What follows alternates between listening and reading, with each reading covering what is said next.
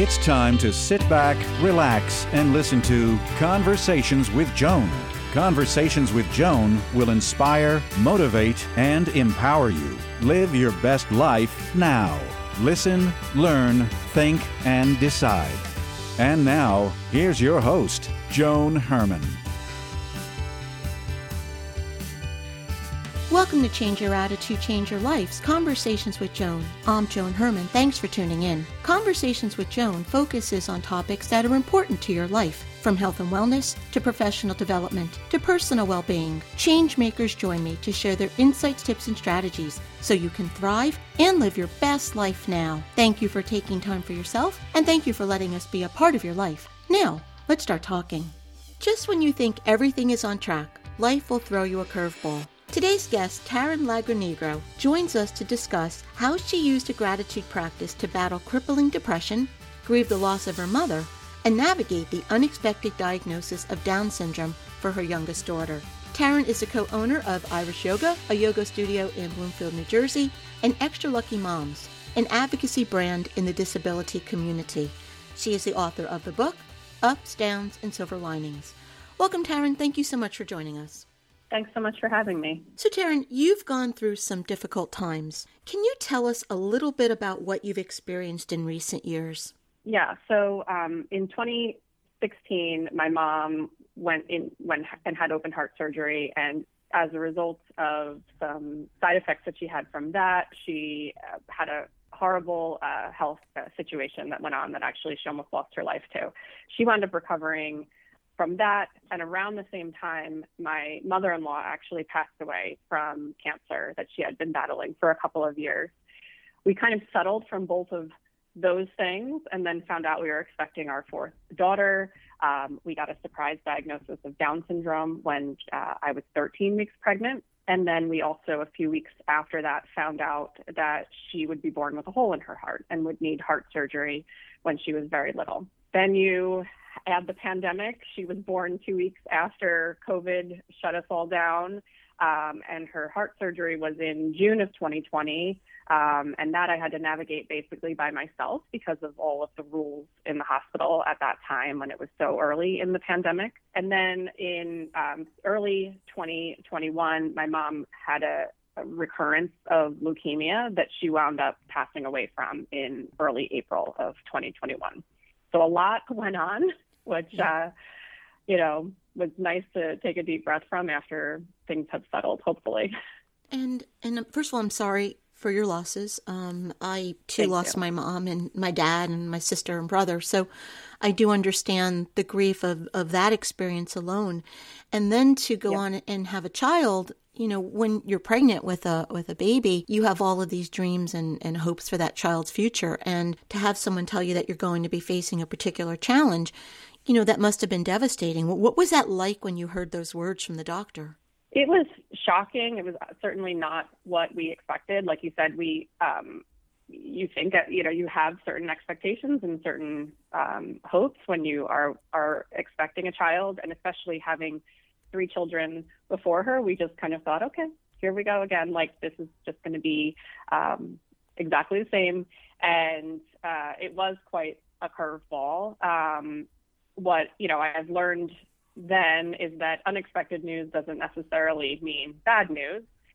In the early days, it did feel like bad news because I think your mind does need to go through a little bit of grief because you have a child in your mind and certain things that you dreamt up about them, and you have to kind of shift that perspective. But I've learned so much in the couple of years since those days, and it's certainly not, like I said, unexpected news doesn't always translate to bad news.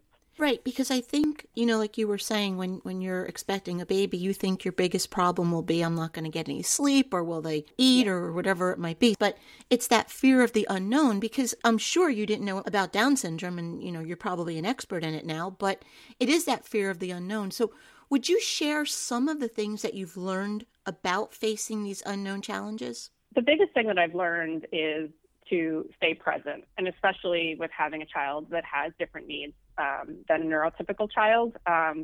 it's easy to get caught up in the future. And I think when we think too much, even in any situation in life, when we think too much in the future and when we project and let fear come into into that, we're not living in the everyday moment. And with Raya, my daughter, it's when I keep myself present, I'm able to enjoy her timeline of things. I'm able to enjoy the little things that we learn along the way with her, rather than worrying about what's going to happen when she's 50 years old, for example.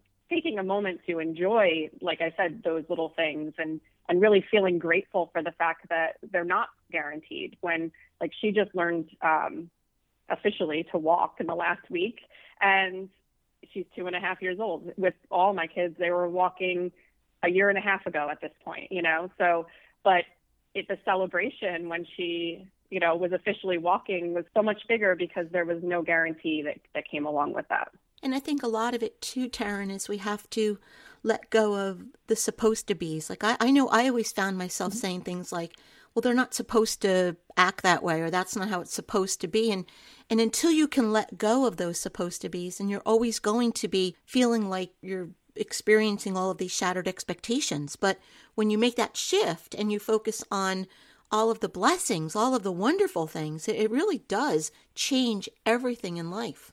Absolutely. And I think that we have to also sometimes take a step back and realize that nothing about anybody's life is guaranteed. One thing that I struggled with early on when we got her diagnosis and finding out that she was a girl, was, oh my gosh, like, she probably can't become a mom, or she probably won't do this, or she might not do that. And I was like, I had to kind of reality check myself and say, well, wait, who's to say any of my girls are going to do that, either by choice or by circumstance? Who's to say that they're all going to become moms, or they're all going to get married, or they're all going to do this and that? And what's to say that doesn't mean that their life would be any less fulfilling? So I really had to remind myself that there's nobody's future that is guaranteed from the very beginning. And Taryn, what role did gratitude play in all of this healing, in the way that you were able to shift your mindset? Gratitude really lets me tune in closer to the day-to-day, because, my gratitude practice is really trying to focus on specific things. And sometimes those are really, really tiny things.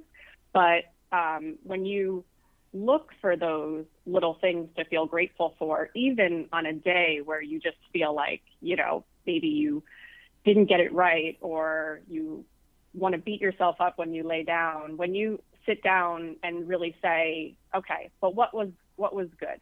And you can pull these things out, and it leaves you with such a positive feeling to the day, or even starting the day, or however, wherever gratitude fits into people's lives. But I always say, when you look for things to be grateful for, you find so much more in abundance that comes your way to be grateful for.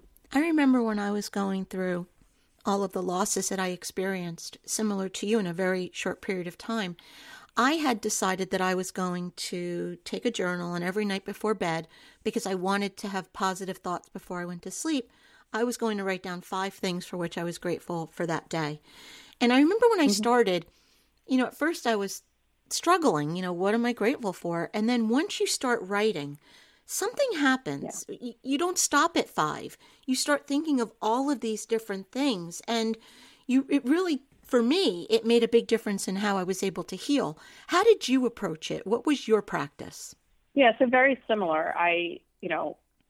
There's been all this advice out there over the years. Write down 5 things you're grateful for. And when I had started, I was kind of looking at it in almost too much of an obvious way. So I felt like I obviously should put down that I'm grateful for my kids, and I'm obviously grateful that, I have food on the table.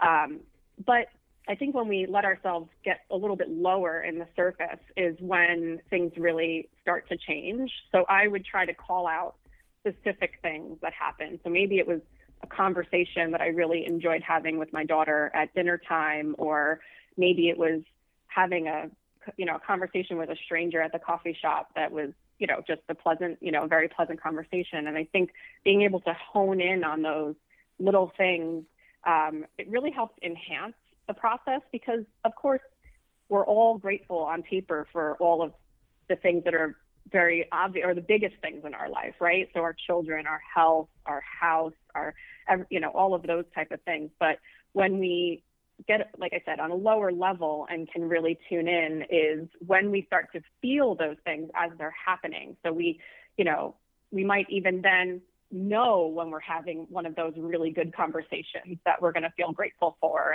and just start to sort of live that and exude that gratitude a little bit deeper. Taryn, tell us about your book, Ups, Downs, and Silver Linings. So the book is about a lot of different things that happened in life. So it does start with when I went through a really debilitating depression when I had only 2 children at the time. And it goes all the way through my daughter's heart surgery, losing my mom. But what I did in the book is I wrote about each of those things, and then you get to see my own version of a gratitude journal at the end of each chapter. So you get to see what I was grateful for in those situations. And, even a chapter like losing my mom, you'll see a list of things that I was grateful for, whether it was certain things that I felt for her and towards her, or whether it was the helpers around that time who surrounded me and supported me during that time. Because I hope what you see through the book is that there's positives to be found in every situation, and there's something that you can take from a situation and grow and learn. So there are a bunch of chapters that do center around our Down syndrome diagnosis. So you'll get to see how that diagnosis was presented, what the journey in my own mind, because like you said earlier, I started out knowing nothing about Down syndrome. I had never even met somebody with Down syndrome. So I had immediately made up all these stories in my head of how life was going to be. So you get to see kind of the transition that my own mind goes in of realizing how little I knew. And then as I learned just how much I was able to see so much positive in my daughter's future and her life. And Taryn, where can our listeners go to get more information about you and your work? So I would love if everyone would head to my website, TarynLaganegro.com.